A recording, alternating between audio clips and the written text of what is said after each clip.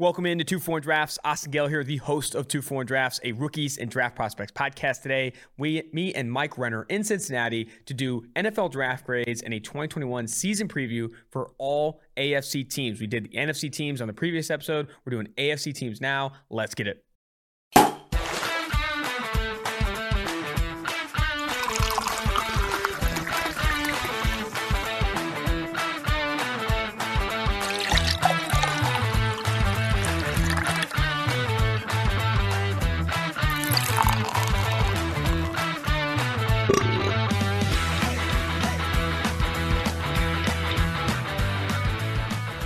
Back in the saddle, baby. We're in the same clothes. Recording these things back to back. We're going to start with the AFC North. I just AFC wore the North. same clothes 2 days in a row.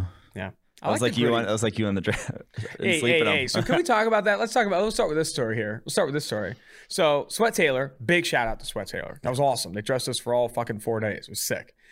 I wore, obviously, the Steve Jobs turtleneck first day. Yeah. Unknowingly. I didn't know it was going to fit that tight around the neck. I think someone said I look like five. Here's the best comments from the show. I look like 5 different Guess Who characters. That's sensational. That one was perfect. That's sensational. I still you had look you had a lot of very unique identifiers, not very unique, unique identifiers. Yeah, you can't modify unique. You can't modify unique. Got the glasses, the mustache, the Steve Jobs turtle. I got compared to Freddie Mercury a ton. Yeah, a little bit of that. Some people the Freddie Mercury, American-born Freddie Mercury. Steve Jobs. I like the French novelist. The French novelist, yeah. The French murder mystery writer was another one that I really liked. So, okay, I wore the black turtleneck day 1. Day 2, I was able to slip in the Army color green hoodie, which I thought was a nice piece. Mm-hmm. Then on day 3, I said, I'm hosting. It's time to bring out the big guns. I bring back out the turtleneck because the turtleneck was just such a conversation starter. And then day 4, one of our producers says, hey, you got to wear light on camera. It looks a lot better on camera. Everyone was wearing dark as hell on the day before. Let's go light. Everyone brings in the same shirt from Sweat Taylor. Everyone brings in the gray one. So everyone from the producers' feedback's like, oh, well, I'll wear gray. Well, I'll just bring my gray one. We all show up like we're all in fucking gray looking like idiots. So then I had to go back on the black turtle. See, my highlight was Friday. So Friday night we end pretty late. It was the long day, and midnight 1:30. 1:30. I go back home. Actually, I went to Clutch for a second, then I went back home. You're and fucking then savage. Came Came back to the office because we had to do an 8 a.m. radio hit, and I just roll in and you're sound asleep on the couch. I'm like, oh fuck, what happened last night to you? Dude, well, I was up till 4 or 5 a.m. that night trying to get stuff up on the site, and then there's no blankets in the office, so I sleep on the couch in the office, and I end up sleeping with the Sweat Taylor clothes as my blanket. So I had the hoodie on, and then I had the black turtle as my blanket. And it was you know a disaster. How you can tell when someone's not gotten any sleep? You could tell from that first radio show. I'm like, oh man, you are. I was done. Yeah. I'm always here, and then when the lack of sleep hits, I somehow slow down. I'm like, dude, you just need to go to bed. I was like, nap something. But dude, it was tough. And then so after that radio show from 8 a.m. to 10 a.m. on Sirius, we ended up doing the fucking 8 hours of draft coverage on day 3. Live. My brain was literally spaghetti noodles by the back end. Our producer was Skyline like, dude, chili. The producer Jerry Madelon, big shout out to our producer. He's texting me. He's like, dude, you're tired. You need to calm the fuck down. Because here's the thing. When I get tired, it's not like I'm lethargic or anything. Yeah. My brain just unravels. It's just I end up saying a bunch of dumb shit, and I just turn into a mashed potato brain, and it was tough. But let's get to the AFC. I'm less sleep deprived now. We're going on to the AFC. We're going to do draft grades and AFC team previews for all of the teams in the AFC, starting with the AFC North, and specifically the Pittsburgh Steelers, who grabbed Najee Harris, the Alabama running back, at 24. Then they grabbed Pat Freiermuth at 55 out of Penn State. And then obviously Kendrick Green in the 3rd. Your thoughts on their top 3 picks there? It's just the first one's the tough one. Mm-hmm. Well, I don't know what grade we ended up giving it, but it's just we don't have to harp on it too much. But Najee Harris running back the first one, we're not going to get on board. We gave it a poor grade according to the draft tracker. Yeah. So that's the pick I would have changed. My favorite pick, probably the Kendrick Green one. He was 68th in the PFF draft board. They got him 87th overall. I think he steps in and starts at center right away. They don't have a ton of options. I'm not sure he's necessarily going to be exceptional right away. Still a little bit of athletic-ish project, but I think he's close enough. The pick I would change, the Najee one, obviously, they're not so solid at other positions. Specifically offensive line. But also cornerback that I would have passed on Greg Newsome there. Greg Newsome, I think, great scheme fit. And I just think you're going to have to, you're going to have to go up against the AFC. And it's teams that sling the fucking rock. And you got to stop them with a good secondary. Now you got maybe Justin Lane potentially starting on the outside. Not that we didn't like Justin Lane coming out. I think he was like 50th or so on the PFF draft board. But damn, I would have liked an upgrade there. Draft class grade, according to PFF, was a C. They grabbed Dan Moore Jr. in the 4th. Offensive tackle at Texas A&M. Buddy Johnson, also out of Texas A&M, the linebacker. I like the Quincy Roche pick at round 6. Quincy Roche at least has some like good tape. He's not like that level of athlete, but still in the 6th, I think that's a good pick. I was also watching a lot of Alex Highsmith last night. That dude actually works some cross chop that I thought he was trying there. He had a couple inside moves and then just spin. There's a spin move against the Colts where he just dumps this offensive tackle. Like he has a variety of moves that I think, man, going into year 2. They're still going to have top 3 D-line. I mean, pretty easily. His bend is also nuts. Like I really like how Alex Highsmith can turn the corner a little bit, man. I'm excited about Alex Highsmith. Charlotte guy who was also interviewed on 2-for-1 Drafts. Make sure you're listening in to 2-for-1 Drafts. Rate, review, and subscribe. All right. If they're listening, they're listening. If you're listening now, rate, review, and subscribe. Okay. If you're watching on YouTube, go to Apple Podcasts or Spotify, wherever you get your podcasts, rate, review, and subscribe. You told the people to listen in, which they're literally already doing. That's what I'm trying to say. Do you want me to jump over this table and punch you? I'd rather you didn't. We're doing a podcast, buddy. Let's go. All right. Jumping now to... You keep missing the win totals. Fuck. 8.5. 8.5. You got me fucking sidetracked. God, this one's tough. This is maybe the best division in football. Yes. So I think under. I just think they're plus 400 to win the division. They're behind the Ravens comfortably. They're behind the Browns comfortably in terms of how good I feel about them going into this year. I might like the Bengals more than them. Oh, I don't know, Jim. I don't know. I don't like the Bengals more than them. I'll just say that. Okay. But what's the line for Bengals finish with more wins than the Steelers? You want to make a bet right now? I'll bet you right now. $50. What do you want? I actually really don't want to bet that, but even odds. Bengals win more games than Steelers. $50. Okay, $50. Bet. Deal. Bang. Their offensive line just stinks though. You got Zach Banner starting at right tackle and Chukwuma Okorafor starting at left tackle. And Alejandro Villanueva just got signed by your division rival, Baltimore Ravens. Yeah, that's true. Just dick punch. So you're going under 8.5. I'm going under 8.5. Fair enough. All right, let's jump now to the Baltimore Ravens, who had an absolutely stellar draft. I love what the Ravens did, man. They had you did the mock draft the day before, the day of, with the Baltimore Ravens taking Rashad Bateman at 27 and Jason Owe, now Odafe Owe, at 31. They do it. They take him at 27 and 31. And then also after that, Ben Cleveland at 94. I loved Tylan Wallace at 131. I'm on the Shaun Wade train at 160. I think that was a good pick as well. Like, man, the Baltimore Ravens draft grade according to PFF, B+. I think it could have gone higher. I really like what the Ravens did. Yeah, Ben Cleveland, perfect fit for their scheme too. We're drafting a guard that can fucking move the line. Built like a fucking Adonis. Yeah. Dude's insane. So, yeah, ticking boxes with Bateman, Odafe Owe. Cleveland, like what they did. The Brandon Stevens pick, so no top 100 pick I would have changed there. The Brandon Stevens pick, straight up, we didn't get to him. Fucking like the cornerback from SMU who had a coverage grade in the 50s. But he's a high-level athlete. That's why they drafted him there. And then even on day 3, some picks I liked in the getting the best pure fullback in class, Ben Mason. And you like the Shaun Wade one. So a good all-around draft. I'm not sure this pumps me over 10.5 wins for them, but 10.5's a lot. But fan of what they did, obviously. What's your opinion? What is the real Lamar Jackson? I think Oweh's my favorite pick for them also. Okay. That's what I'll say. Yeah. Lamar Jackson, former MVP. Some people are hating on him. I work with the social media team a ton. Anytime we tweet out anything on Lamar Jackson, there is a ton of people who are like, he's awful. Where are you at with Lamar Jackson? Because they're gonna have to be figuring out where they're at, because they're gonna have to either extend him. Obviously, he's gonna get the extension. He's an MVP. Obviously, maybe not. Obviously. So talk to me. Where are you at with Lamar Jackson? I wouldn't extend him. Holy shit! I mean, his value is near on par with the running back in terms of, like, okay. What are you saying right now? In terms of not value, his lifespan, like at the position.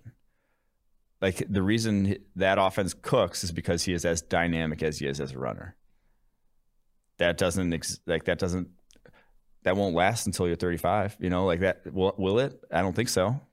Like it will be a little longer because he's not taking as many hits as a running back is. But if he does get hurt, you know, injuries are more likely to occur the more hits you're taking. So I wouldn't give him a long-term extension. Because what about this year? Can you prove that wrong? Could he show up this year and earn a long-term extension from you? He's never been that as a passer. So I would continually with him franchise. I like use the 5th year, then use the franchise, maybe a second one, and then that's probably it. Like the guy's going to be into his late 20s, and then the injury risk then at that point with how much he is utilized in the running game, it's just going to be high. All right, man. Well, you're going no pick on the over-under for the Baltimore Ravens, or are you going to go under? Sound like you just want to kill Lamar Jackson. You hate him. I think Lamar Jackson's better than how you phrase that. And I do think that while maybe he won't be that player until he's 35, he could be that player until he's 30. I don't think he's that old. Like a 3-4 year extension, like he's only going to put him back in his 20s. Not to put RG3 on him, but it's like one injury that limits you. You're toast. So where are you going with their win total? I'm going to say no pick on the 10. No pick on the 10.5?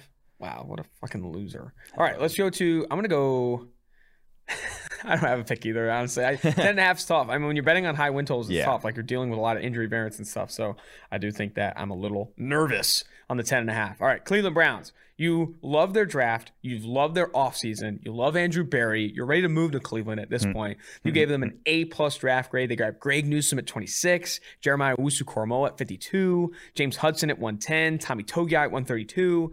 I mean, man, they just – and they grabbed Marvin Wilson as an undrafted free agent. Obviously, that doesn't really super impact this draft grade, but man, they've done a lot of really positive things in the draft. And then going back to what they did in free agency, I think the Javion Clowney signing was good. The John Johnson signing, good. Like, they continue to make Troy Hill a good decision. Like, this Cleveland Browns team is legit. Like, legit. If Baker Mayfield can maintain what he was last year, if not slightly improve, they are a legitimate Super Bowl contender. Over 10. Over 10. Over 10. You're going over 10 wins. Over 10. This could be an 11, 12-win team on a 17-game season. This is, on paper, the best roster in the NFL. It's on paper the best roster. Ahead of Tampa Bay? Just look at their offensive line, wide receiving core. I put it on paper number 2. On paper Odell, number 2. Okay. I mean, it's pretty incredible. It's good. Like, it's really good. I think it's top 3 roster easily. Number 2 is probably where I'd put it. Jadeveon Clowney, Denzel Ward. As many safeties as they have. Depth on the interior, too. I like their defensive line. Possibly Tampa Bay better. But it is right there. It's legitimately right there. And then what they did in this draft was exceptional. And obviously then it hinges on Baker Mayfield and how he develops. But, man, they're very good. Not a lot of holes on this team. And they added 2 valuable positions in, like, coverage linebacker, cover corner. And then the Schwartz pick's the one where it's like, pick 91. Rare dude and what he brings to the table with maybe the fastest player in the NFL right now. So I can see how that would. You think he's faster than Tyreek? He broke the youth 100-meter record when he was in high school. So I'd like to see them race. So he could be up there. Ascending sort of prospect in that he's only 20, has that level of speed, really raw to the position. So we'll see what you get, but can't coach 4.27. So I would have got Darden there. It's probably the one I would have changed if you really want that guy. Darden, I think, brings a lot of the same elements with a little bit more polish, but splitting hairs. Love the draft, man. Cincinnati Bengals up next. You said you're going over the 10. I'm going to go over the 10 with you like that. Cincinnati Bengals on the books next year. We like their draft as well. I mean, a lot of people hated on the Jamar Chase pick. But Jamar Chase at 5, then they grabbed Jackson Carman after a trade down at 46, and then Joseph Osai, the Texas edge, at 69. We gave their draft grade a B. Yeah, I was fine with 1, 2, 3, like compared to the PFF draft board. Jamar Chase, they got pick 5. He was 6th on the draft board. Carmen, they got at 46. He was 48th on the draft board. Osai, they got 69. He was 60th on the draft board. So it's just like they drafted the guys where we would have drafted them, which that's a good draft. Yep. Carmen, I think he was one of the best candidates to start at guard of these tackles in this class, to start at guard in his career and can maybe develop into a tackle. I think that's a great landing spot then for him. Cincinnati, I'm not sure this vaults them to contender status. I still have massive question marks about this defense. Linebacker position there. and they're DC, but it's a good draft. It is and I love the Tyler Shelvin pick, 122, getting a true space eating nose tackle there. That's where we draft him. Oh, my watch, brutal. What's your opinion of the Deontay Smith pick? I mean, where'd they get him? 139. Little, like he's a project tackle, and that's where you draft project tackles. So 4th round, you don't draft them in the 3rd, you don't draft them in the 2nd, because projects at tackle are very much crapshoots, no matter how physically gifted those dudes are. Looking at the pick-by-pick grades on PFF's draft tracker, Jamar Chase, an elite grade. Jackson Carman, above average. Joseph Asai, above average. Cameron Sample, very good, who had an outstanding Senior Bowl, by the way. Tyler Shelvin, above average. Like, they made some really good picks. I mean, they really like what they've done all the way down. What's your opinion of this? I was watching a lot of A.J. Brown last night, and I kept seeing, I like the comparison to Jamar Chase, like a lighter Jamar Chase, like a lighter A.J. Brown, that he just wins with physicality. Like A.J. Brown's like separation ability when you watch him on tape this past year, it's not like elite. It's not like elite. You know, there's times where like guys who are trying to bully him can get in at the catch point, but he's very physical, wins with physicality. I do think A.J. Brown, 6'1", 225. And Jamar Chase is like 6 foot 202 in that range, like a lighter AJ Brown. It's a similar play style at the very least. Like I think they play similarly. Yeah, 20 pounds, such a massive difference. Yeah, it's between huge. Body types where it's like they really are different. Yeah. So. But I feel like how they approach the position is similar. Like they both try and win with physicality. They're both really good after the catch. I think that's got underrated in the Jamar Chase conversation about what he can do after the catch. They also got one of your favorite running backs in this class, Chris Evans at 202. Hell yeah, dude. That was a great pickup for me. He's very similarly tooled. Skilled to a Joe Mixon. Yeah, so great back to spell Joe Mixon. All right, Indianapolis Colts, they're over under set at, or where do we want to go with the Bengals? 6.5 wins. I'm going over. We're going over 6.5. Let's go, baby. That's for Mike Quinn. That's for Mike Quinn. All right, Indianapolis Colts, their pick grade, we gave them a C+. Plus just like the Burrow factor. Yeah. Year 2 of Burrow, I think he's going to be very good. Yeah. I think he's going to be very good. That's why this division, that's why I say the Steelers, it's tough at 8. I was grinding the tape last night, Mike. I was watching a lot of T. Higgins as well. So I was watching Brown, Higgins. I watched some Alex Highsmith. But Higgins is interesting. You turn on the tape and you see a lot of times where Burrow, man, he's throwing some lollies. That arm talent shows up a handful of times. Yeah. But what you did see, like some of that out of structure stuff, I think was very good. He had a very good, scramble connection with T. Higgins a handful of times. And I do think that the accuracy, like the ball placement, continued to show up. But the biggest area to improve for Joe Burrow, in my opinion, is the deep accuracy. Like it was not the same level as what it was at LSU. And I think that comes with chemistry. Like comfort. Fitting. Derek Carr talked a ton about this a few years ago with Michael Crabtree and Mark Cooper. Before that season, he had that MVP caliber season when he broke his leg and all that stuff. Like chemistry on the deep ball matters. Like having that chemistry with Cooper and Crabtree in 2016 was huge. And I think you see, like regardless of arm talent, like if you're going to hit consistently with Higgins and Boyd and these guys down the football field and Chase, like you need that chemistry, and he's going to have it with Chase. He already had some of it with Higgins. Boyd now entering, year 4, year 5 of his career. Like I think this deep actually improves just with being on the football field more with these guys. But also, it is difficult when you don't have a strong arm to be consistently accurate deep. Because if you think about it from this perspective, it's like you're putting a 50-yard pass, you're putting everything you got into it. If you're a guy like Burrow, a guy like Mac Jones, if you are a guy like Trey Lance, that's just a flick. Like that's not everything you got. And so it's like a wedge shot in golf. If you're pulling your wedge all the way back, but you're not supposed to take full swings with wedge shots. You're supposed to not go. It's easier to control when you're going 75% on those. But when you're taking a full swing with the wedge shot, your distance control will suffer. So weak arms are difficult to consistently. But his deep actually at LSU was so good. It was the best in the country. Like what he did, and I think a lot of that again was just like experience with those guys. Like I do think that matters. I know his arm talent's not going to get objectively better in 2021, but what's going to get better is obviously his experience and hopefully this offensive line to hold up. So when he is making that deep ball, he's not under pressure. Our Indianapolis Colts, their draft grade a C+. Kwity Paye, the first edge on PFF's draft board, they take him at 21. Then they grab another edge out of Vandy, Dayo Odeyingbo at 54. After that, man, I don't love this draft, dude. I think after Kwity Paye, I don't love this draft. I think Dayo might have even been a reach at 54. I don't love what the Colts did. You gave them, though, a C+. Yes. This could have been a flat C for me. The Paye one's fine. Fine with that pick. Odeyingbo one is odd. Now, he's a talented dude. Don't get me wrong. But coming off an Achilles, which is a massive injury for an explosive position. And for a guy at that size, like you got no assuredness there that he's going to be the guy we saw before that. And you've really thrown a lot of resources at edge now, especially in the second round. Just the past 3 drafts prior to this, you had Terrell Basham in the third, Kamoko Toure, Taekwon Lewis in the second, Ben Banogu in the second. It's 4 guys in the past 4 drafts that you've tried edge on day 3. Now you're adding 2 more to the mix. And only 2 see the field. Like you're throwing a lot of resources at, it's a valuable position, but just like take that in the first and develop Kwity Paye. And then like don't we've said the guys at that position go early, and NFL's good at identifying them. So Odiengbo is interesting.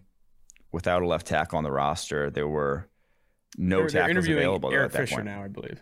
Okay. Yeah, I thought that was always the most likely scenario for them was to get one, but I did think it was in a deep tackle class. It could have been smart for them to at least try to address it. Now, they all did come off the board. There was that run of Cosme, Radens right before they picked in the second round. That had to be a little bit disappointing for them, but absolutely. I think that kind of forced their hands into Odiengbo. Yeah. I mean, I doubt they went into this draft thinking, well, let's go 2 edges off the top. I think they were probably looking at offensive tackle, and then there was that big run. But and then you have to factor in that third rounder. I believe the third rounder was the one that went over in the Wentz deal, right? So you got to factor that in as well. So just kind of a meh. I'm slamming the under here. Over under 10 wins for the Colts. Under, but just way under. Yeah. I don't think so, man. Not for me. One of the highest pumped up.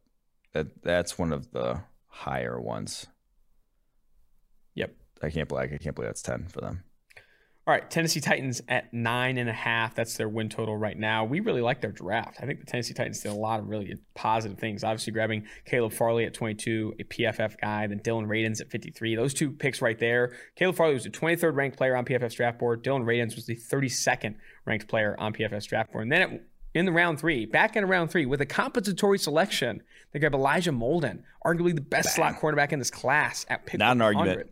Yes. Not arguably. The best slot cornerback in this class, according to PFF. Mike, Caleb Farley, Radins, and Elijah Molden in your top 100 picks. Those are fire. I didn't love the Monty Rice pick at 92, but still, you hit 3 of the 4 on in terms of values on PFF's board. Of course, we're going to like your draft. Oh, yeah. And I'll say I like the Monty Rice pick also. Okay. This is one where I wouldn't change any of these. Really? You wouldn't change any of these? I mean, the Farley one, we had him a CB1. Your doctors obviously vetted him and you drafted him there. It worked out when they did it. Same thing with Simmons. So we'll see about that. Radins, 53. Love that pick. 32nd player on our board. Rice was in that range. There were no other linebackers we had higher than Monty Rice. And then Elijah Molden. Fucking knockout. So you got to go Des Fitzpatrick before I'd start to change a pick. But that's it. I probably would have gone corner, maybe Fatu Melifonwu ahead of Monty Rice there for the Tennessee Titans. I think that's where I would have leaned. Corner. Yeah, they already drafted Farley.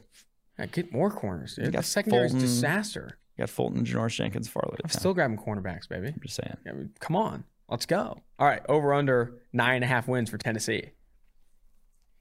Oh man, someone's got to win this division. Someone's got to win this division. They're roping me back in because I hated the rest of their offseason. Mm-hmm. But I love this draft, so I don't know what to say here. Should the Colts be the highest projected win total in this division? Yes. They really? should be the favorites. You mean the Titans should be the favorites. Sorry, Titans should be the favorites. I'll go over for 9.5 for the Yeah, let's do over for 9.5. I like that. I was going to fade the Texans you got 2 layup wins against the Texans. Mm-hmm. I guess you don't have any other layups in that division, but 2 layup wins against the Texans. You ready? You just need to win 80 or other 15 games. I guess which is not bad. It's not bad. Yeah.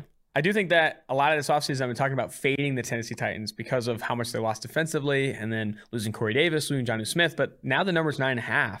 I thought this would have been like a 10.5 number because a lot of people like Titans and Derrick Henry and Ryan Tannehill. But man, 9.5, I start to think I like it.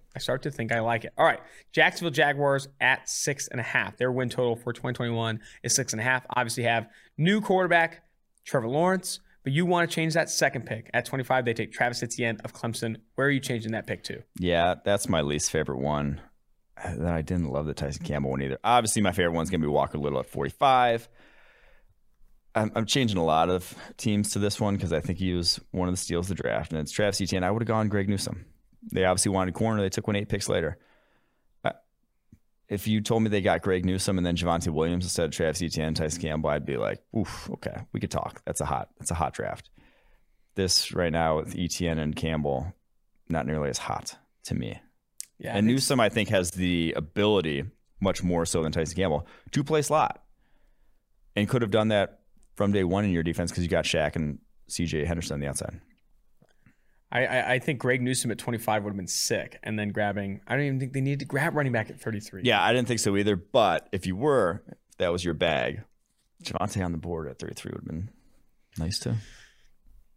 What's your opinion of the Andre Cisco pick at 65? Love Cisco, the rapper and Andre. He's fits like I said, they got Joe Cullen, new DC safeties that can do a lot of different things, and he's got some legit range. Andre Cisco, big dude, can be a blitzer in your defense as well. Can blitz from like some range too with how explosive he is. Now the ACL tear, whatever, not great, but you know I love Cisco.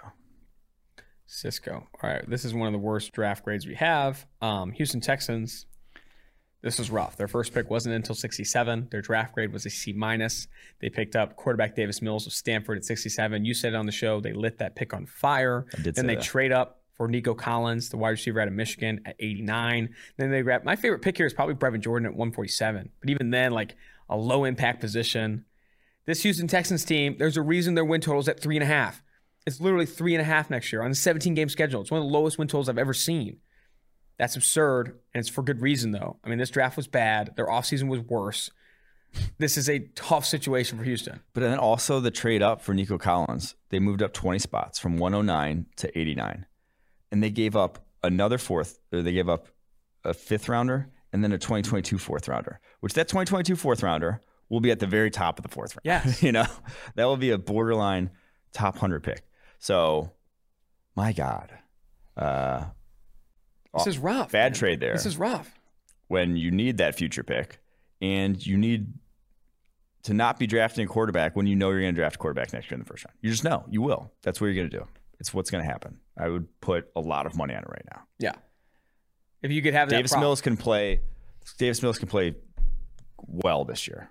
Like well for a rookie. And you're drafting a quarterback at the top of the first round next year. You just are. So that one I would have changed. I think top player on our board at 6'7" overall would have been Diami Brown. That's who we would have drafted because I don't give a shit about positional needs at this point if I'm the Texans. This entire roster is a need. I draft the top player on my draft board every single pick with how bad this team is. Trading up for Nico Collins too, man. Like the Davis Mills and then trading up for Nico Collins. Like this is an ugly draft. We probably could have gone D here. Again, rough to see. Over under 3.5 wins. Under. You're going to go under 3.5. It's crazy. I guess you're right. You're right to do it, but like 17 They will games... sneak into something. 1 or 2. Yeah. They will not sneak into 4 wins. Fair enough. I don't care if they're playing 20 games. Damn. This total was at 4.5 before the draft. Can you imagine betting that under? I don't know how it went lower. I think because people are betting into it. I mean, that's the problem. People are betting into the market, and people are like, man, under, and like, fuck. Now the market's at 3.5, which is incredible. All right. Let's now jump away from the Houston Texans and onto the AFC East, starting with the Buffalo Bills, who went double dipping along the defensive line to start here, which is interesting. They grabbed Gregory Rousseau at 30, and then they grabbed Carlos Basham Jr. at 61, feeding the defensive line. They continued in the trenches, too, after that. Spencer Brown off the tackle, Northern Iowa at 93. Tommy Doyle off the tackle out of Miami, Ohio at 161. They just continued to feed the trenches there. Yeah, so... What did we give the draft grade? A B. B. It was interesting. So I'm not going to hate on it for being forward thinking. Rousseau, Basham, I don't think they really start or make much of an impact year one, but they're valuable positions. They're players that, the range we would have selected both. Basham, obviously, like 42nd on our board, 61. They got him at, so we even thought value there for them. So I wouldn't hate too much on those 2 picks. The Spencer Brown one's odd to me.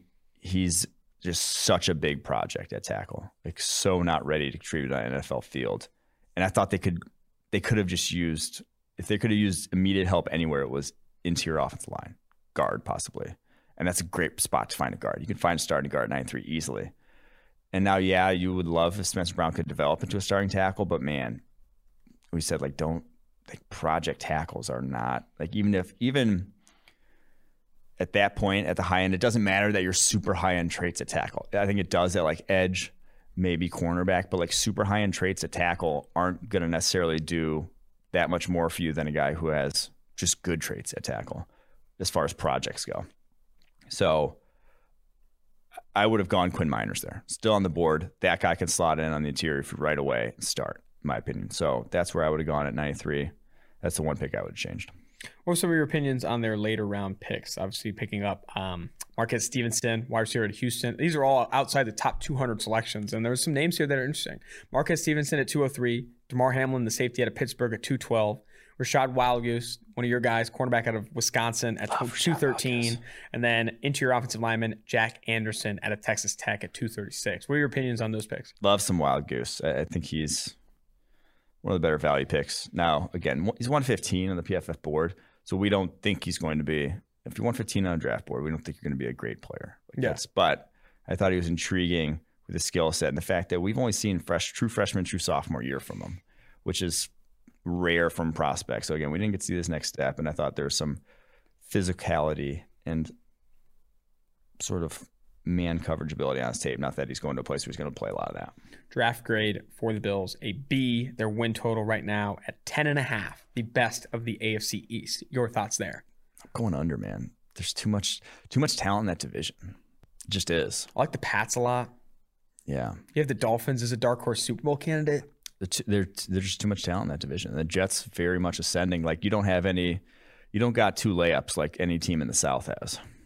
Which the Jags, we didn't touch on there, so I'm going over 6.5 for the Jags. Over 6.5 the Jags? Yeah. I like that too. Okay. All right. New England Patriots, draft grade A+, my friend. Their over-under right now is 9, and I'm leaning over, man. I think this Patriots team is good. Mac Jones at 15. They grabbed Christian Barmore after trading up to 38 at 38. Ronnie Perkins at 96. Huge fan of those first three picks, man. I think with the Mac Jones selection too, we didn't talk about it a ton in the draft show or even in previous podcasts, but I do think that what it really does is raise the floor of the offense and raise the floor of the football team overall. Like if Cam Newton does not pan out of the gate, say he gets injured or he's not playing up to expectation, you now have a non-Jared Stidham quarterback that can come in and keep this team afloat. We've talked about a ton in the past. Remember when Bill Belichick, that common stat with Tom Brady was where if he had another player coming in, he often won those games. He's won games with backups in the past like Brian Mallett and stuff like that. Jimmy G that one, or Matt Castle that one season. Like I do think that Mac Jones coming in really does raise the floor of this offense. And I do think that the New England Patriots, man, I do think that they're a team over 9 wins. And I don't know, maybe a dark horse to win the division. I don't know. I'm interested. Yeah, my favorite pick, the Barmore one. There's not a pick in their top 100 I would have changed with the Mac Jones, Christian Barmore, and then Ronnie Perkins. Those are dunks, slam dunks. If we're going to dig a little deeper, pick I'd probably change instead of Ramondre Stevenson, I'd probably go someone like Chris Evans for that offense, the Michigan running back. But these are... Again, if I'm changing a fucking 4th round running back, get a great draft. Yeah, that's right. This is it's an A+ grade. Patriots needed this too. Like they have not been their bottom 3 drafting team over the past 5 years, and so necessary one. Love what they did, and yeah, I agree. Over 9 wins. What are your expectations for Cam Newton in year 2 with Belichick? I think he's gonna be better than year 1. I do think his arm is not what it once was, and then you're never going to see that guy again. But I think they've surrounded him with so much more talent. The worry is still injuries. I wasn't going to say injury. Oh, really? I was going to say it's still a bottom 3 receiving core, like even with what they added. Like you really going to revolve our offense around 2 tight ends? I don't know. We'll see. But I think it will be improved, but they're still not going to be like high-end offense. They're going to run the football a lot too, I think. That offensive line is awesome. I mean, Michael Onwenu, Isaiah Wynn, David Andrews, Shaq Mason, Trent Brown. That's your front 5. That's a solid front 5. Arguably a top 5 offensive line in the NFL. Like that's how good that this offensive line could be. And I think if you run the football, power heavy, Cam Newton, I do think that this could be a really good football team, or a really good rushing offense, and raise the floor again. I do think defensively too, still a good defense with Bill Belichick there. It's a tough division, man. But Pats are very much improved, obviously, from last year. All right. Let's now jump to the Dolphins. Dolphins had a lot of top 50 picks and therefore got a lot of good players. So it's Yes. hard to hate their draft. They got a B+ draft grade. Jalen Waddle at 6, Jalen Phillips, the Miami, Florida edge defender at 18, Javon Holland of Oregon at 36, and then Liam Eichenberg of Notre Dame at 42. And then even added another top 100 pick, Hunter Long at Boston College, the tight end there at 81. That's another pick that they added as well. Yeah, so that's probably the one I would have changed. Now, Hunter Long? Yeah, I probably would have gone Tommy Tremble instead of Hunter Long. But I get why. Like, even as an inline blocker, if that's like what you want that guy to do, Tommy Tremble's better. So but I get the Hunter Long. Like, he's more kind of ticks the boxes of a traditional tight end where you have a move guy in Gesicki. So whatever you want there, that's fine. But if it's your 5th pick and you had 4 in the top 20, and that's the one I'm changing, 4 in the top 50, you had a good draft. So this is a box ticker. The only thing is they get the first rounder for Jalen Waddle when you could have gotten Devontae Smith a little later. And Jalen Waddle's a different type of dude than Devontae Smith, but is he worth another first-round pick in next year? I agree. I don't think he was. But I still don't understand why they did that. I don't understand why they traded back to 12 and then made that decision to trade a future first to go up to 6. Reports came out he was their second-ranked player in the draft, apparently, and ahead of Jamar Chase on their board. Now, very easy to say things like that after the draft, and that happens a lot. And it's like, okay, sure. There's no way. Okay. But I don't obviously see it the same way. Not a lot of other people saw it the same way. But if they did, then that's why they trade a first round for that guy. Man, that's freaking bananas. I do not think trading a future first to go from 12 to 6 makes a ton of sense just to get, a wide receiver ahead of Devontae Smith or whatever it was. But what's your opinion of Jalen Phillips and where they took him? I'm fine with that there. Obviously, we like Kwity Paye as edge 1, but Phillips, it's not that dissimilar, and he's obviously been vetted by their doctors and whatnot. And if that's the case, talent level is off the charts with that dude. He is and he hasn't played a ton of football to develop. So I think you will see him be ascending once he gets to the NFL, and a good fit for their defense. This defense now is sick. Electric, man. My God. On the back end. Yeah. And they kept investing in it, adding Javon Holland in the second round to the safety position, a guy who fits what they want to do. He can play. He can come down, cover tight end easily. That's bread and butter with him. So it just comes down to Tua. I like over 9, though. I like over 9 wins for them. All right. I'm going to read, they got Justin Coleman in the slot, Xavier Howard, Byron Jones, Javon so Holland. Many options. Yeah, they got Malik Hooker, who's in for a visit right now. Like, they might bring in Malik Hooker. They signed Malik Hooker. That'd be fucking insane. I mean, and they got Noah Benogany is like their 4th corner. Like, that's another guy that was like really young coming out of Auburn. A lot of tools that they like. Drafted him in the first round last year. Like, man, this is a defense on the back end that I can get behind, man. This is sweet. This is sweet. All right, gonna now go to the New York Jets. New York Jets had a really good draft. They got a lot of talented players. I think the biggest question is the overall, trading those 2 third-round picks to go up and grab Elijah Vera-Tucker. What was your opinion of that move? We gave that an average grade, not because Elijah Vera-Tucker is average, very solid interior offensive line prospect, but because of trading the 2 third-round picks where they could have gotten Darisaw, Wyatt Davis, and probably another offensive lineman at those picks. Instead, they just get one. They get Elijah Vera-Tucker. I think that was the bigger concern there. But outside of that, Zach Wilson, Elijah Vera-Tucker, and Elijah Moore, and even Michael Carter at 107.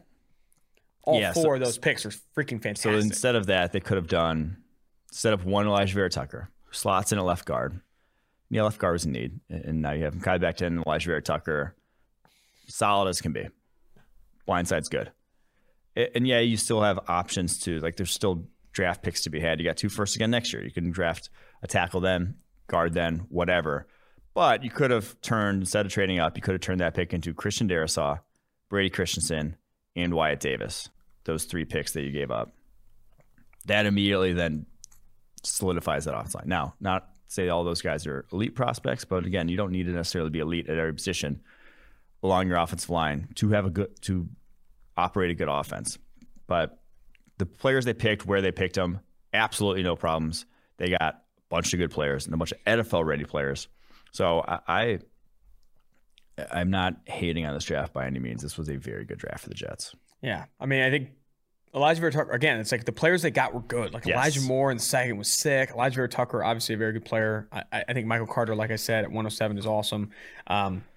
Literally, though, this team, it just comes down to this fucking defense, man. Look at their secondary right now is still, you have Bless One Austin, Bryce Hall, maybe Michael Carter III as your starting corner group. Ashton Davis, Marcus May on the back end. Marcus May and Ashton Davis in the back end.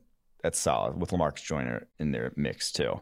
Solid safety group, but dude, their corners, that's the worst corner group in the NFL. It's right up there with Seahawks. They're 1 and 2. But do they not get kind of, do they not get helped a ton by Robert Saleh? I mean, like him coming in, I think it's going to help this defense, the secondary specifically, a ton. Like San Francisco didn't have good corners last year either. Yeah. So I do think they benefit there. I talked a little bit about like how Bryce Hall is a good fit for this defense. Like, I think this is going to be interesting to see how much Robert Saleh can do to like mitigate some of the concerns they have at cornerback. Because if offensively, Zach Wilson can hit the ground running with Corey Davis, with obviously Elijah Moore, Denzel Mims, this offensive line with Mekhi Becton, Elijah Vera Tucker, like I'm starting to get interested. 6.5 wins. Where are you at? I'm still under 6.5. Yes. I mean, I do think Zach Wilson, like I said, if he hits the ground running, that's the biggest if. It's not necessarily Corey Davis. It's not necessarily this offensive line. The biggest if is, can Zach Wilson, coming from BYU after one stellar season at BYU, can he come in and be legit? Like right out of the gate. Yeah. I mean, we don't even have those expectations for Trevor Lawrence. Like there's some reservations that he might struggle out of the gate because, the supporting cast maybe isn't where it should be and all that type of stuff. So I do think that Zach Wilson, while awesome at BYU, it could take some time. Yeah. It could take some time before he's like legitimately hitting his stride as a top 15, top 10 QB. Yeah. I mean, even Burrow was far more NFL ready in our eyes. Didn't quite get there. Yeah. Didn't quite get to that level as a rookie. So it's a rookie quarterback that you're starting, and you have to start him because you're not going to start James fucking. I mean, they could be picking top 5 next year. I mean, there's a good chance they could be picking top 5, top 6. You almost like want to. And you almost want to, exactly. And you almost want to. That'd be great.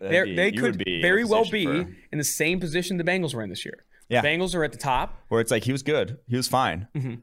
But now you got impact dudes. They're the first team drafting that doesn't need a quarterback. Shouldn't take a quarterback. I think that's a very likely scenario where the Jets end up. All right, AFC West. Kansas City Chiefs. Oh man, 12 wins. I think that's the highest projected win total of any team in the NFL at 12 wins. I'm not touching it, by the way. I mean, that's just too high. It's too high to ever get close to it. Maybe you lean over because you have the 17-game season. I'm leaning over. Leaning over? I'm leaning over. Oh, man. It's a good team. All right. Well, what's your opinion of their draft class? Kansas City. They got, they had one of my favorite drafts. I mean, excellent. And even B+ draft grade according to PFF.com. Even into day 3, though, I love what they did. Like, I thought they got guys on day 3. Noah Gray at tight end.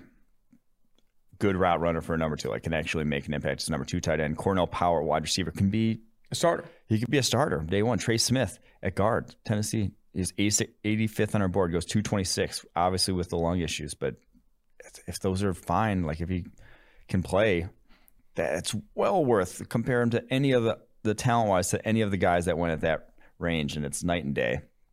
I think Creed Humphrey is an immediate starter at center. Nick Bolton's an immediate starter at linebacker. Don't always find those guys at the back end of the second round. And then Kando, my favorite, edge sort of developmental prospect in this draft. I love what they did, man. That's a hell of a draft. None of the picks I would change. None of the top 100 picks I would change.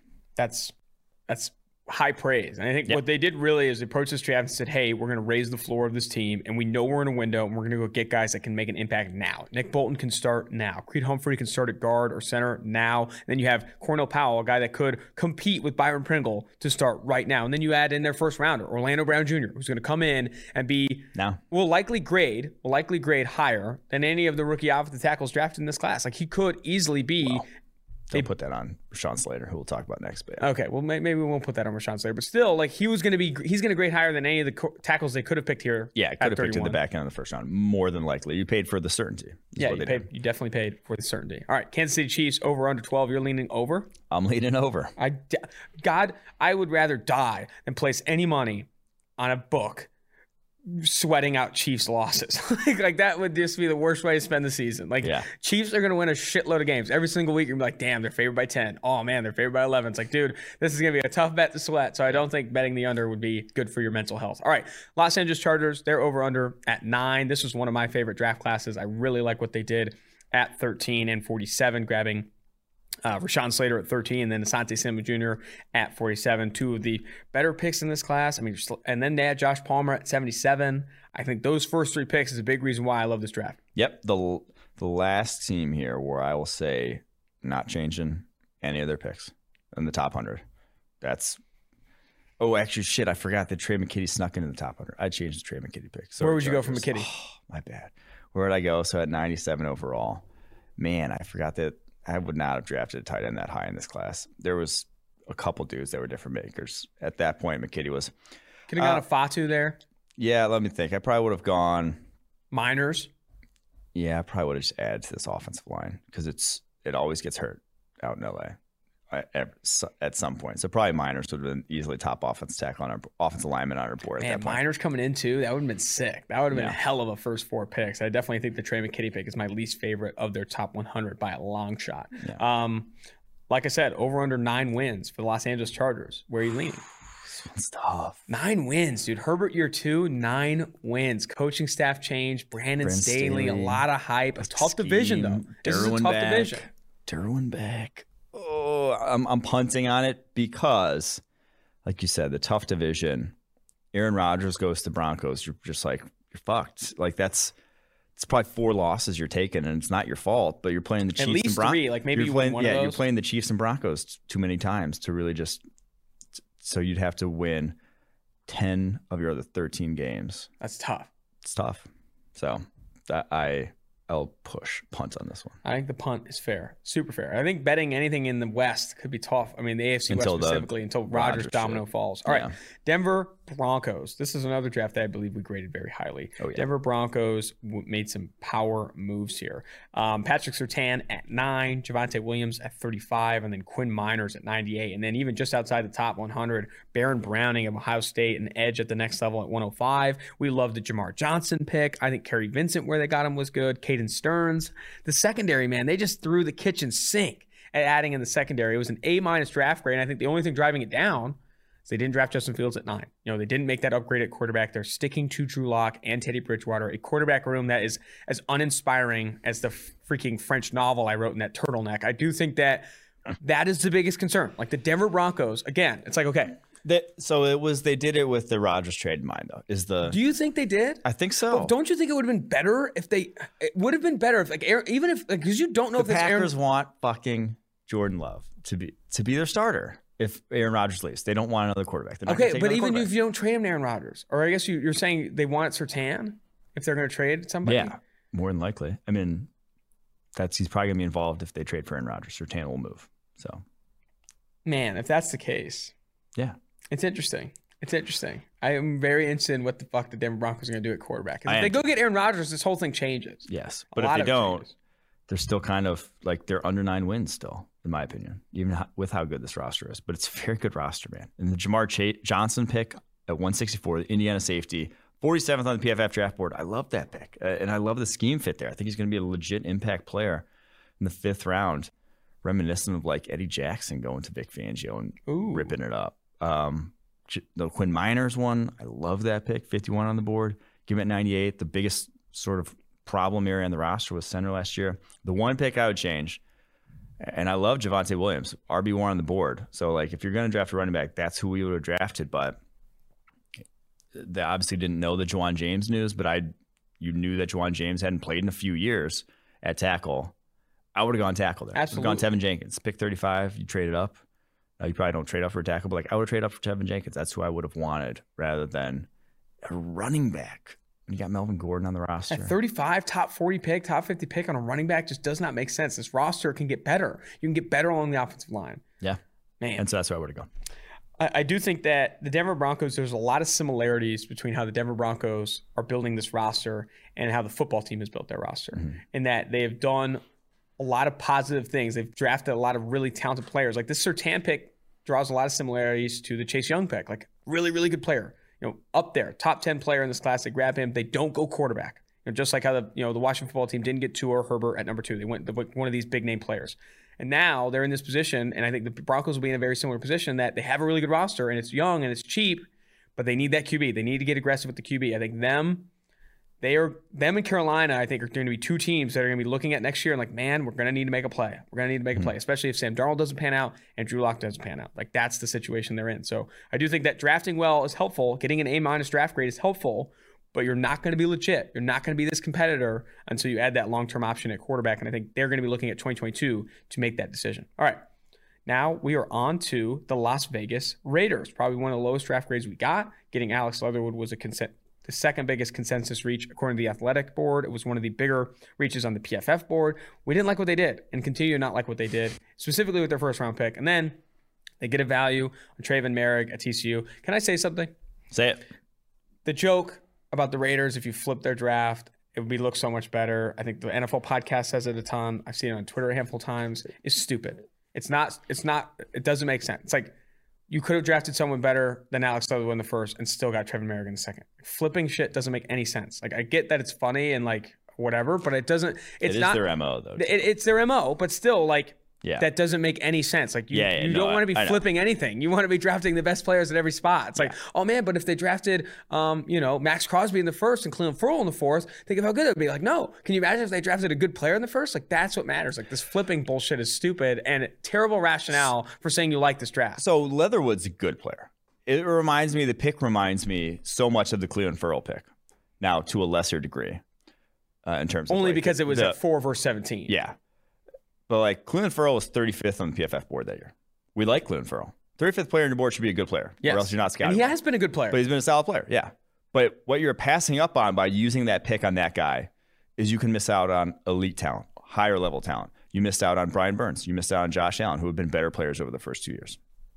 If you were going to go I mean, you use the baseball reference a ton, but like the picks that they've made have either been singles, a double with Colton Miller. I'll call it a double. Yeah. A double with Colton Miller and busts. Yep. Like that's been where they're at. I mean, Josh Jacobs is a single. Jonathan Abrams has not played well. Trayvon Mullen has not played well. Like, these other positions that they've picked where they've been bigger reaches have either been singles, the double with Colton Miller, or just absolutely no one getting on base. And like, that's the problem. Like, you're not, the slug percentage over there is ass. Like, you are not hitting triples or homers with any of these picks because, I mean, you're being kind of conservative. Like, they're being safe. Like, was Brian Burns a riskier pick than Cleveland Ferrell? I think there was a higher bust potential with Brian Burns because of the weight and some of these other things, but maybe. But like, still, like, Brian Burns has been a much better pass rusher. Josh Allen has been a much better pass rusher. Like, all those players that were consensus ranked over Cleveland Ferrell have been better. And Alex Leatherwood, again, this is another area where like Tevin Jenkins, Walker Little, and Christian Darrisaw were all ranked as higher tackles on our board. Tom Cable in Fairyland thought that Alex Leatherwood was better than Penei Sewell and Rashawn Slater, which, again, that's being too confident in your own evaluation. And Darrisaw on pretty much every board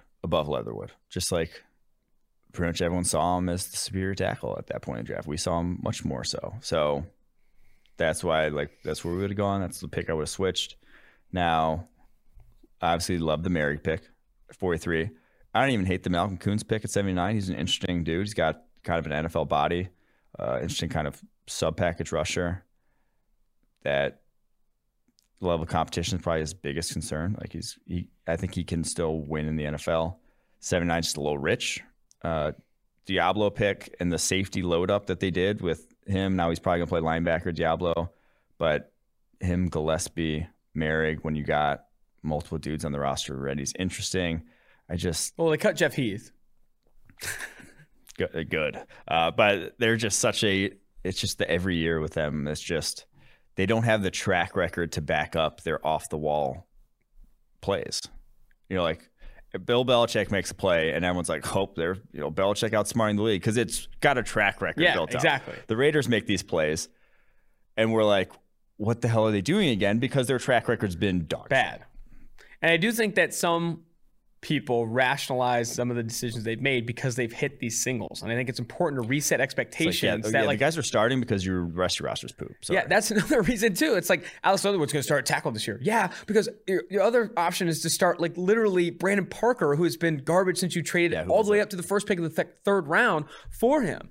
And I think some Raiders fans and some even analysts like rationalize some of these picks because they're hitting singles and one double with Colton Miller. But it's like, I'll tell you right now, you don't win a Super Bowl hitting singles, man. Like, you need to go chase the moon, especially here's the take, especially when you're paying a quarterback on that second contract in Derek Carr. Like, you need to hit on valuable positions, like on the high end. So Browns have had the most draft capital the past 5 years. Raiders have had the second most. The Browns have the best roster in the NFL, like I just said, on paper, if not second best. Raiders have a bottom five. This defense is legit like a bottom three defense. If anything other than that, like that should tell you all you need to know about how the fuck they. And here, while we're on the Raiders, let's have a take here. They signed Casey Hayward. I don't know if you saw that. They signed Casey Hayward. Great signing. And he's going to compete to start. If he starts and you end up having to hinder the development of Damon Arnett, a top 20 pick, or Trayvon Mullen, who I believe was a top 40 pick, what are we doing? What are we doing with bringing these guys in? It's like you end up. I think Steve brings this up a lot. Development. I mean, dude, Arnett's 25. Like that dude should be good. Yeah. Well, I'm saying, but like, I mean, he's not good yet. Yeah, I mean, he's gonna have to develop. I mean, there's no other option. Yeah. Like you drafted him to be better, and he's not. So you're gonna have to develop him. But Steve brings this up a lot. Like they end up doing a lot of things. Like the Raiders have done a lot of things where they'll cut or release guys and then bring in younger talent, but then bring in veteran talent to compete with them and hinder a lot of the development for these guys. Like and like play them out of position, like they did with LaMarcus Joyner, Jonathan Abrams. Like they've done a lot of things. They've moved people around to a point where like, man, like this is a very tough ran organization, and to no surprise, over the past decade, they're 31st in scoring, I think 32nd in win percentage. Like they have not been good. Like you try and rationalize some of these moves, and it's just been insane. It comes back to kind of Gruden's MO of just not having patience. Yes. Of just as soon as something kind of goes south one way or the other, we're it's out. like, We're out. We're going to get into the guys. Yeah. New direction. Very true. It's just like you gotta have an overarching vision that you're committed to, and there's been none of that. And the one thing they've been patient on has been arguably their worst decision, and that's Derek Carr. Like I've said this before, and I'll say it again. I'm gonna look at the camera. Derek Carr is arguably the best player on this football team. Darren Waller probably the best if you ignore positional value. He's the best player on this football team. Why you trade him is for that reason. Like you cannot win with Derek Carr as your best player on your football team, because at his best, he's a top 8 quarterback in the NFL. At his best, top 8, fringe top 8 to top 12. And this roster, because of the impatience of John Gruden and the ineptitude of some of these other decisions that they've made, they've really struggled to build around Derek Carr. And now, despite having the second most draft capital and a Derek Carr that at his best is a top 8 quarterback, have utterly failed because they haven't been able to build around him. Well, I disagree. I think you could win a Super Bowl with Derek Carr. You just have to be better than they've been. Yeah, but they're not going to. This roster's not going to be good for 2 or 3 years. That's not then. No, they should have stuck to Derek Carr like they did 3 years ago. And then with the second most draft capital in the NFL, built a roster similar to Cleveland's. Just built it better, yeah. Yeah, that's what I'm saying. Exactly. Like they had Derek Carr in 2017. Yeah. They paid him that money. And they should have built up a roster similar to Cleveland's so they could be competing for a Super Bowl now. They haven't. And now you need to cut ties because this roster is not going to be good enough in the next 2 years, 3 years. Well, it's the decision makers. It's like you can't pin that on Derek Carr. No, I'm not pinning that on Derek Carr. Like I said, I think he's the best player on this team. But it's like, why move on from Derek Carr and then let those same decision makers try to then have a second so if you move on from Derek Carr, you need to clean the whole thing out. Like this thing needs to be blown up. You know that it's game over season. I mean, they've been rebuilding every year since like 2002. Like this thing needs to be cleaned the fuck up because it's been a disaster. I mean, the biggest draft that they ever had was by a guy who was fired from them, Reggie McKenzie in 2014. Khalil Mack, Derek Carr, Gabe Jackson, all in that draft. Amari Cooper the following year. Rocked it. And then they traded both those guys away. And now none of them are there. I mean, it's again, I don't know, man. I don't know. The fact that none of those guys are there still is incredible to me. Those were your 4 best players. I guess Derek Carr's still there. Derek Carr's still there. But the rest were none of them are there now. It's tough to see. I mean, Reggie McKenzie built a legitimate, like, competitive-ass roster where if Derek Carr didn't get hurt in 2016, they're winning, I think, multiple playoff games that year. They were dominant. They were going to win, like, 11, 12 games that year. Best offensive line in football, Kelechi Osemele, Rodney Hudson, Gabe Jackson, Donald Penn, Latavius Murray. I mean, Michael Crabtree, Amari Cooper, Derek Carr. Defensively, they weren't good, but their offense was solid. Yeah. And then they blow everything up, like literally take a flamethrower to everything in every year after that. And now it's been a disaster. You hate to see it. All right. Well, enough about the Raiders. Gave that class a C grade. Jumping now to, that was the last one. I'm glad we finished there. That was the last of the AFC. I mean, because we get on this podcast, we get on this podcast 2 or 3 times a week and talk about roster building all the time, drafting talent, all that stuff. The Las Vegas Raiders had objectively been the worst. They've been the worst over the past 5-10 years.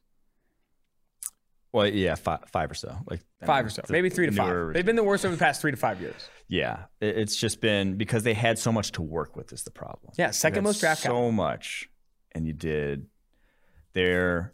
I mean, how many teams? Who has less hope than them? Just of like really competing for a Super Bowl in coming years. They are a bottom 5 team in terms of making the playoffs, according to Vegas books. Yeah. They're plus 1,600 to win this division. And now you really, all that draft capital is gone. Like, you don't have future picks. Like, you haven't loaded up on that. You're kind of just like in that middle zone where you're not going to have any way of really adding a nice amount of capital. And they're probably still going to win like 7-8 games next year. Yeah. And like going to continue to be in this purgatory of garbage because, I mean, man, it's tough to see. Tough to see. All right. Well, not to end on a bad note, this has been fun. Draft grades and a season preview for all AFC teams. Where are you at? Over under 7 wins for the Raiders? I'd lean the over, but not by much. No, I'd lean the under if Rodgers is in that division. Okay. That's a tough. Fair enough. All right. Well, I mean, I think they sneak out 8 wins. Like they go 8-9. They go 8-9 or 9-8. 6-11. Huh? 6-11. 6-11? Okay, fair enough. All right, well, that's going to do it for the AFC version of this one. Make sure you rate, review, and subscribe to the podcast. This has been a ton of fun, man. Going by every team was pretty sweet. In the future, man, we're going to have an update on summer plans. Everyone's been asking me. I got a ton of DMs. People are like, man, what are you guys doing this summer? 2-4 drafts in the summer. You guys got to do something cool. I got some plans, man. We got some really, really cool things coming up for the summer on 2-4 drafts. Make sure you rate, review, and subscribe. We're going to detail that. We're going to detail our listeners, man. I think, Mike, we got to come on this podcast and tell people, hey, this is what we're going to do. And you're going to freaking love it. You know, some people take breaks in the summer. You'll see. You'll see what we got coming down the pipeline. Until next time, Austin Gayle, producer Mike Quinn, producer David Sofaro, Mike Renner, 2-4 Drafts.